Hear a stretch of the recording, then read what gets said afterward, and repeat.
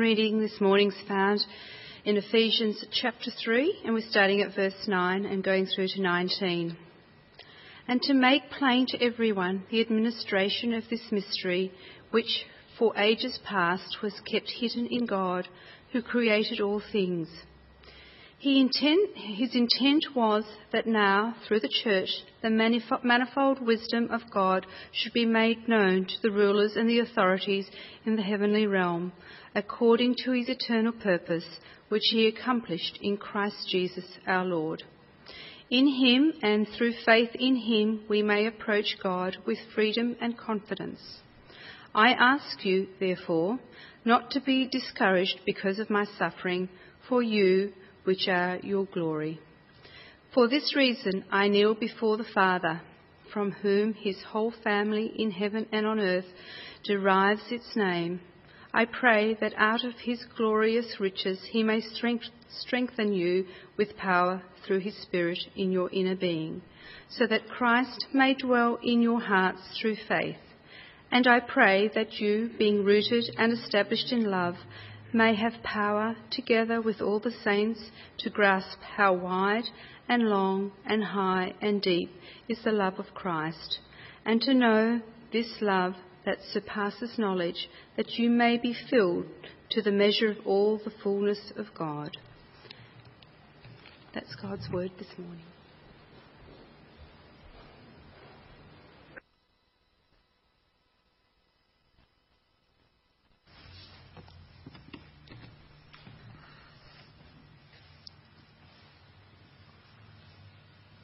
Well, good morning, church. Nice to be with you. It's quite a while since I spoke from this pulpit, and I'm very grateful to Chris for the invitation to be with you today.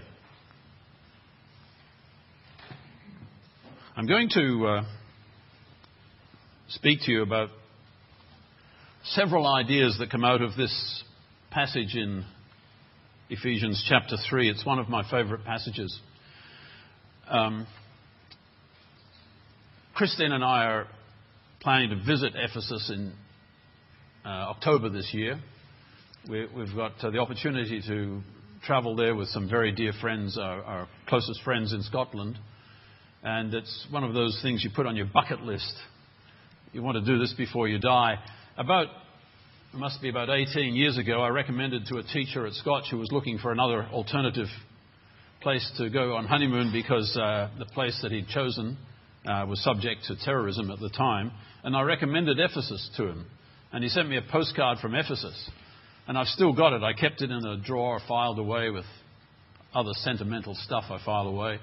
And I always thought I'd love to get to Ephesus one day. I've seen pictures of it, I've seen movies of it, but Christine and I are hoping to get to, the plan is to get there in October this year. And you've got that amazing story that was read to us so well by Stephen before about the Ephesian crowd crying out how great Artemis was, their goddess. Artemis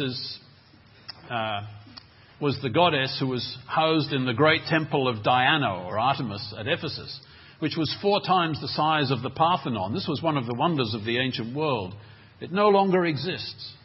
But when Paul went there and started preaching about a God you couldn't see, the silversmiths thought, well, nobody will want the silver ornaments that we're making. How can you make a silver ornament of a God you cannot see? And so they thought our trade is going to be ruined by these preachers of a different God. I had a friend who was an archaeologist, and when she was in Ephesus, she picked up a little plastic statue of Artemis. You can still buy statues of Artemis in Ephesus. The one that was in the temple was over 2 meters high, but the one I've got is about 10 centimeters high. And she's made of plastic, and she's just there. I pass around sometimes, or used to it, when people wanted to see it. And that's all gone. And what the apostle did was he brought in this message about Jesus. And chapters 19 and 20 of the book of Acts, chapter 20 especially, with his farewell to the elders in Ephesus. And then this letter to the Ephesians, one of the most rich passages of the New Testament. And it has such a focus on family. I want to take you to it. I don't know if you can read it again, but I'm going to read it again because what I've got here is the same text from the Message version of the Bible. Now, this is the version of the Bible that I've been using for some years. It's not the only version of the Bible I've been using, but it's one of my favorites, especially working in a school. And this is from verse 9. And so here I am, preaching and writing about things that are over my head, the inexhaustible riches and generosity of Christ. My task is to bring out in the open and make plain what God, who created all this in the first place, has been doing in secret and behind the scenes all along. Through followers of Jesus, like yourselves, gathered in churches, this extraordinary plan of God is becoming known and talked about even among the angels. All this is proceeding along lines planned all along by God and then executed in Christ Jesus. When we trust in Him, we're free to say whatever needs to be said, bold to go wherever we need to go. So don't let my present troubles on your behalf get you down. Be proud. My response is to get down on my knees before the Father, this magnificent Father, who parcels out all of heaven and earth.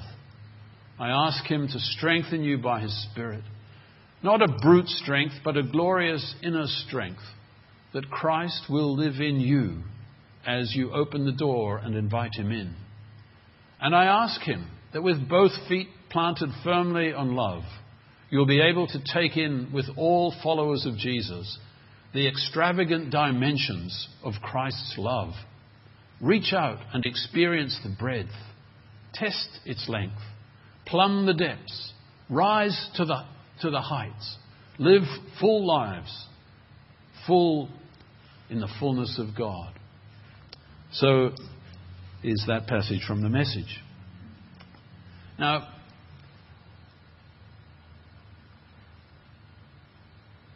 when you get old and retire from work, family assumes a bigger place in your life than it used to. I came across these delightful photographs. These are French children, and they're photographed by a well-known French photographer that I'd never heard about. But it's the way it is with French photographers, I guess.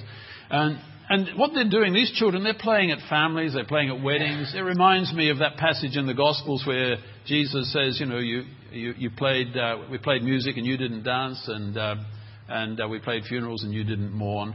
But here are children, and what they're doing is they're mimicking adults. They're preparing for their future.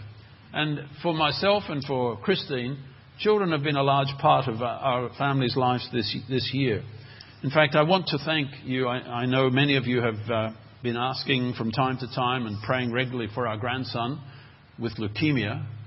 Artie finished treatment a couple of weeks ago. He's had 3 years of daily chemotherapy and numerous other treatments. And now he's come to the end of that regime of treatment. And we're just hoping and praying that the leukemia doesn't come back. So we're grateful to you for your faithfulness and prayer through this time. And we want you to know that we're full of hope and encouragement as we look at our little grandson, and we thank you for your prayers on his behalf. Now, in going into this passage in Ephesians, there's no way I'm going to deal with everything it says. I'm going to pick out 5 things that I want to share with you today. 5 things that I think matter. And these are, perhaps I could just put them on the screen in front of you. He's talking about followers of Jesus. He's talking about an extraordinary plan. He's talking about every family in God's purpose, every family's identity. He's talking about a glorious inner strength. And he's talking about God's secret revealed, something that's become clear now. And I want you, going through these things, I want you to be aware that I feel like I'm someone who's gone into a cave and there's just gold seams everywhere. This passage in Ephesians chapter 3 is like a gold mine. There is rich material all around you. And I've just picked out 5. There are several things that I haven't touched on, and I'm aware of that. But I hope that the points that I bring to you this morning will come to encourage you and strengthen you. And the first thing that strikes me in this passage is followers of Jesus, like yourselves, gathered in churches. This is the way the Message version of the Bible puts it. What sort of people are we talking about here? Well, we're talking about you. I'm reminded of Colossians chapter 3, where the apostle says, you are the people of God. You are.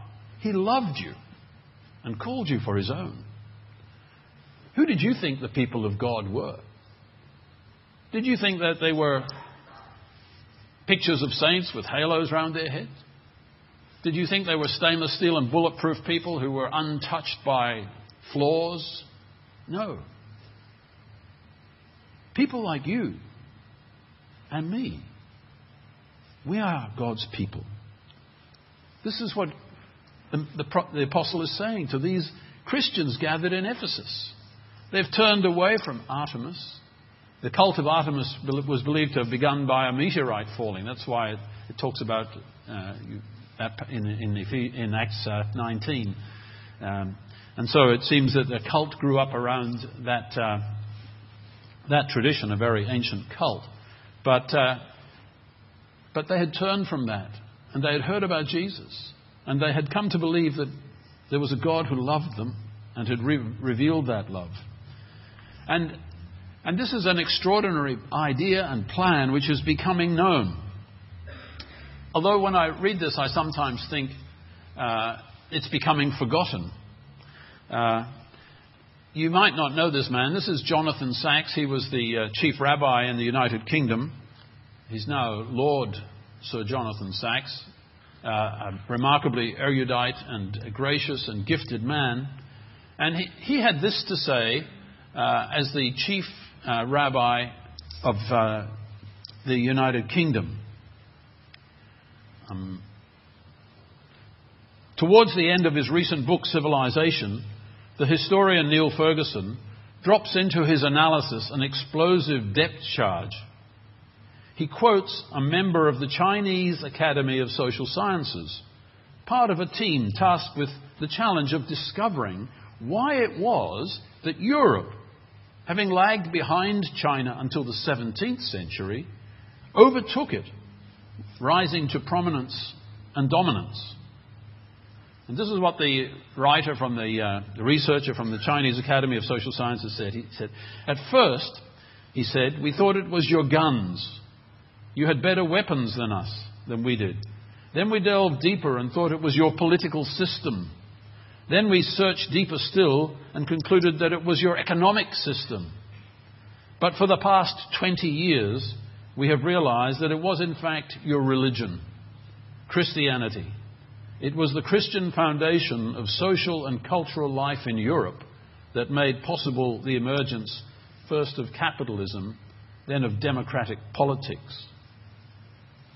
And if it is true that, as it certainly appears to be, that churches are declining in the West, I have to say that this is contested information. Some churches are in decline, but other churches are growing. But it's certainly true that the churches are on the rise in China. Some of you might have seen a program on, I think it was a foreign correspondent program in which spirituality in China was explored, and the journalists who went from Australia discovered they were looking for an unregistered church, and they eventually found one with more than 1,000 members. And they concluded at the end of their program that 1 in 10 of the population of southeastern China were Christian. 1 in 10. They estimated, while we know that there are 30 million members of the Communist Party in China, there are over 100 million Christians in China. Another place where Christianity is on the rise is Africa. 100 years ago, the number of Christians in Africa was less than 10%. Today it's estimated to be around 50%. Another place where Christianity is on the rise is Latin America. I'm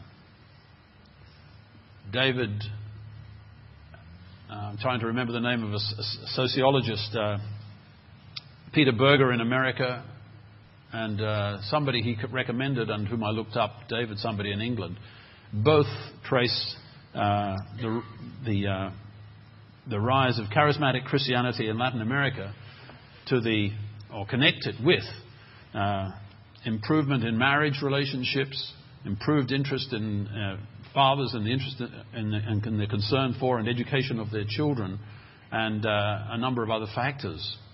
So even if we're thinking we've outgrown Christianity in the West, the rest of the world doesn't see it that way. And that should encourage us. Because the heart of the matter comes back to this. What is it that makes family? Well, it's the Father from whom every family in heaven and earth derives its name.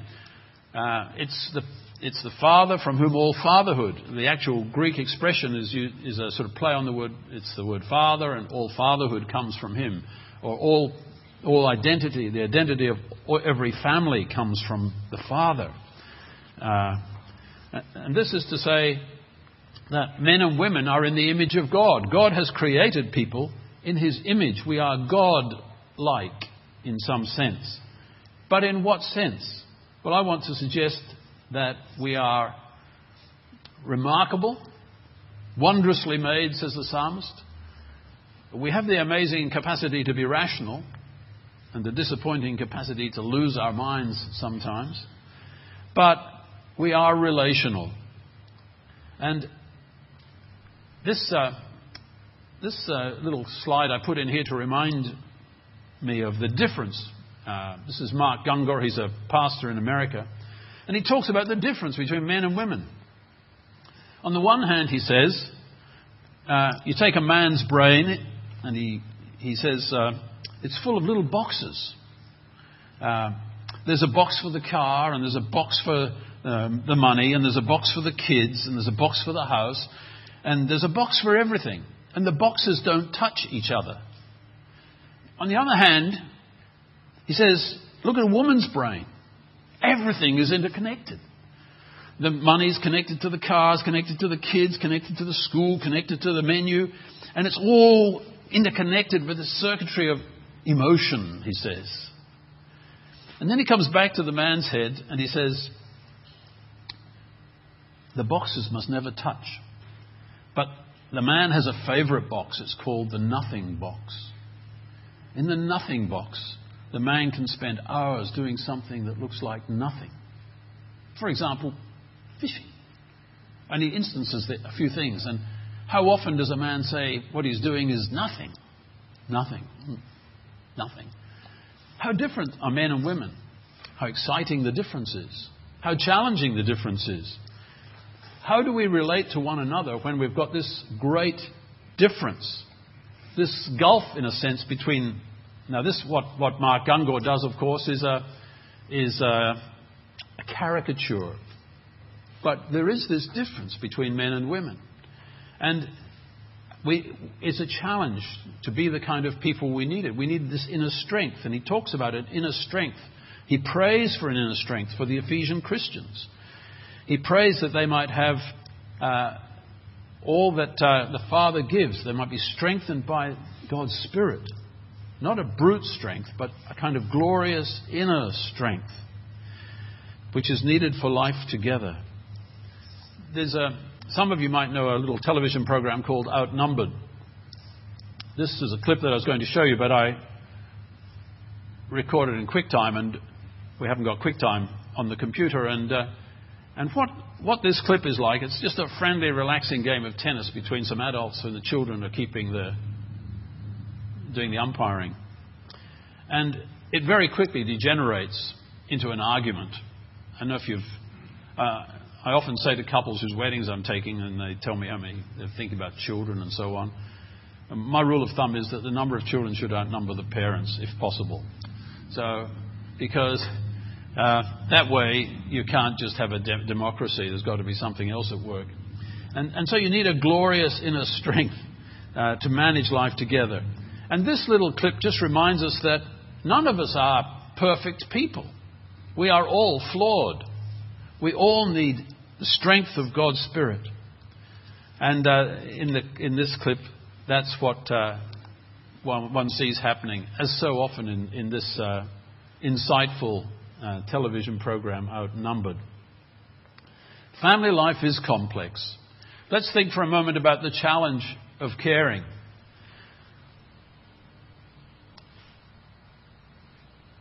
Describing, this is an Australian professor in Sydney, describing the dramatic increase in the number of children who have been reported to child protection authorities as the canary in the coal mine.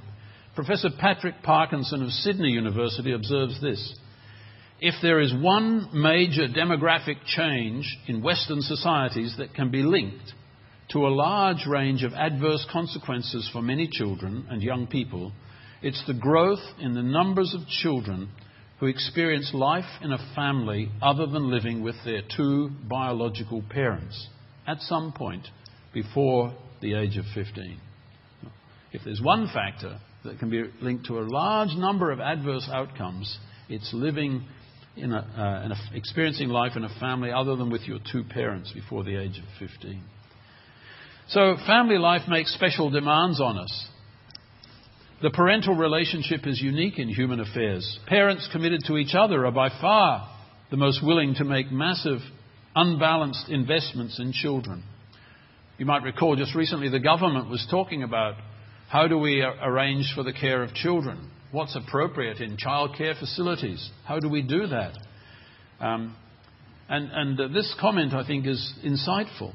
Who else is capable and willing to make the investment? Will the state make the investment in children? Will peer groups? Public or private child-rearing organisations? The answer, as any parent will tell you, is no one. No amount of public investment in children can possibly offset the private disinvestment that has accompanied the decline of marriage and the weakening of family ties. So society is changing in this way. We see it happening, and it's debated in the media frequently. And as a church, we need to cherish family and the ties that family creates. And we need to be family ourselves to encourage and support one another. So we seek the glorious strength of God's Spirit. So the secret is revealed in this, that Christ will live in you as you open the door and invite Him in. Christ will live in you. It takes a special kind of loving. And the word that's used is this Hebrew word. It occurs about 250 times in the Bible. And it's the word that's used of pledged love. I often mention this when I'm taking weddings or talking to couples who want to be married. There's a difference between falling in love and loving someone. Falling in love is a response. Loving someone is something you choose to do with your mind. It's a volitional thing. And the love of God in the Bible is not a falling in love. It's not that God looked out of heaven and thought, wow, what a lot of lovely people I made. No. God's love is this, that He looks at our plight and He has deep compassion and yearns to gather us. His heart goes out to us and He sets about doing something to secure our well-being. God's love is like that. It comes in the Bible in Genesis chapter 12. Pledged love. God promises, through you and your family I will bless all the nations of the earth. It comes in Exodus, second book of the Bible. It comes in so many of the books of the Bible. The Psalms are full of it. The authorized version of the Bible talks about the steadfast love of the Lord. But people who fall in love are not steadfast. Not initially, anyway. Falling in love is a great way to start a relationship. I believe that. I know that. But people who fall in love are in danger of falling out of love. Because the senses are not picking up the same vibe anymore. So what do you need? You need to get into that next stage where you consciously seek the welfare of the one you love. You yearn for them to be secure and for their joy to be complete.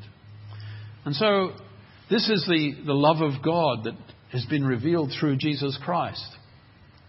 So what have we been thinking of? Well, this image comes from the exhibition that was on in Melbourne some years ago. Salvador Dali. Salvador Dali was a surrealist painter from Spain. And I was definitely tempted not to go to this exhibition because the advertisements for it featured clocks that were melted and things that were disfigured and ugly. And I had no desire to go to the Salvador Dali exhibition. But suddenly at the end, like most of Melbourne, I realised that this was a rare opportunity to see something that wasn't going to come to Melbourne again.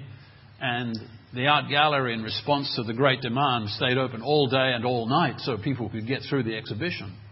And to my great surprise, what I discovered at this exhibition was that Salvador Dali, who had left the faith of his childhood, returned to it after 1945.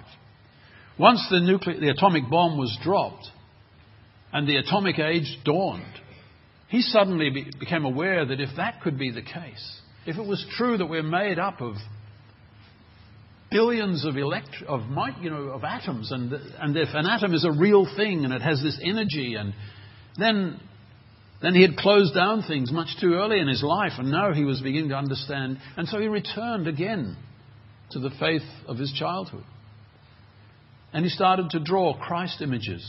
And this was one of them. And this one, in fact, was a preparation for a work that he was to complete in the early 1950s. And that work was called Christ of St. John of the Cross. This picture hangs in the art gallery in Glasgow. You should know about Glasgow. They had the Commonwealth Games there recently. So in the art gallery there, when I was a boy, they bought this image. And the people were astonished. Fancy paying, I think it was £56,000 for this picture. And I never liked it. I'm only showing you the top of the picture here. It's actually suspended in space above the ground, and underneath there are a few fishermen. And what I came to realize after going to the Dali exhibition was this: that he drew this image, the model that he worked on, and then finally the final image, without any nails. And I didn't like it because it seemed unreal. But I came to realize that for Dali, it wasn't the nails that held Christ to the cross. He chose all of this. He set his face to Jerusalem when he was younger. He went there determined to see it through because of the love he bore for his human family. He was determined to bring healing into the world, to help people find wholeness, to create a way by which relationships could be nourished. I saw a film this week and it had the line in it, "Forgiveness has been seriously underrated." Forgiveness. How the world needs people who can forgive. But how can we find it? On what basis can you forgive? Well, we're invited to believe that God loves us. And He's overcome the barriers by taking the pain Himself. His own heart has been broken. He cut Himself off from His own dearly loved Son. For you and for me. And for all who open the door and let Him in.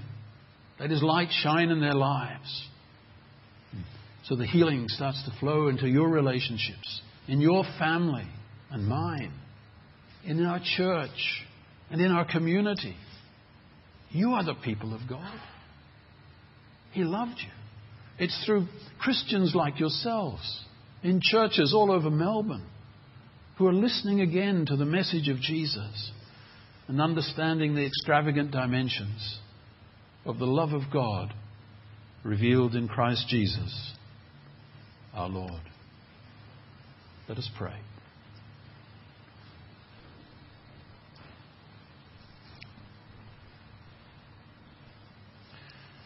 Heavenly Father, it's awesome to us that you could give your Spirit so freely. We ask today that as we move from this place shortly, we might have a deep sense that you are with us, that your Spirit will strengthen us, that we might be people who speak the truth in love. We ask that you will help us to be characterized by the Spirit of Jesus. So do us good above and beyond our asking. Bring healing to our own hearts and to our homes. Help us now. In Jesus' name we pray. Amen.